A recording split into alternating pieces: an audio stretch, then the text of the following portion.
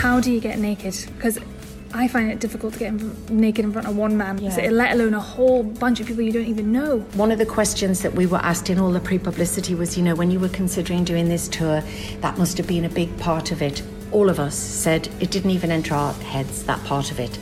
It's done in a very, very stylised, you don't notice it, but it is very well choreographed, and it's comedically choreographed. And also, we're a bunch of old birds who've got the T-shirt, we've been there, we've done that, we just don't care. And I think that's what people love about this show. Could you, in 30 seconds, just sum up why this is the best thing you could be doing this week is coming to see this show? Well, Karen Dunbar and I are in it. That's why it's the best thing you'll ever see. We are in it. Not only are we funny, where we get our gongs out, and so if that's not selling it to you, I don't know what is. Karen? You can only see the side of one of my gongs, and that in itself is worth the ticket price. It'll make you laugh, it'll make you cry.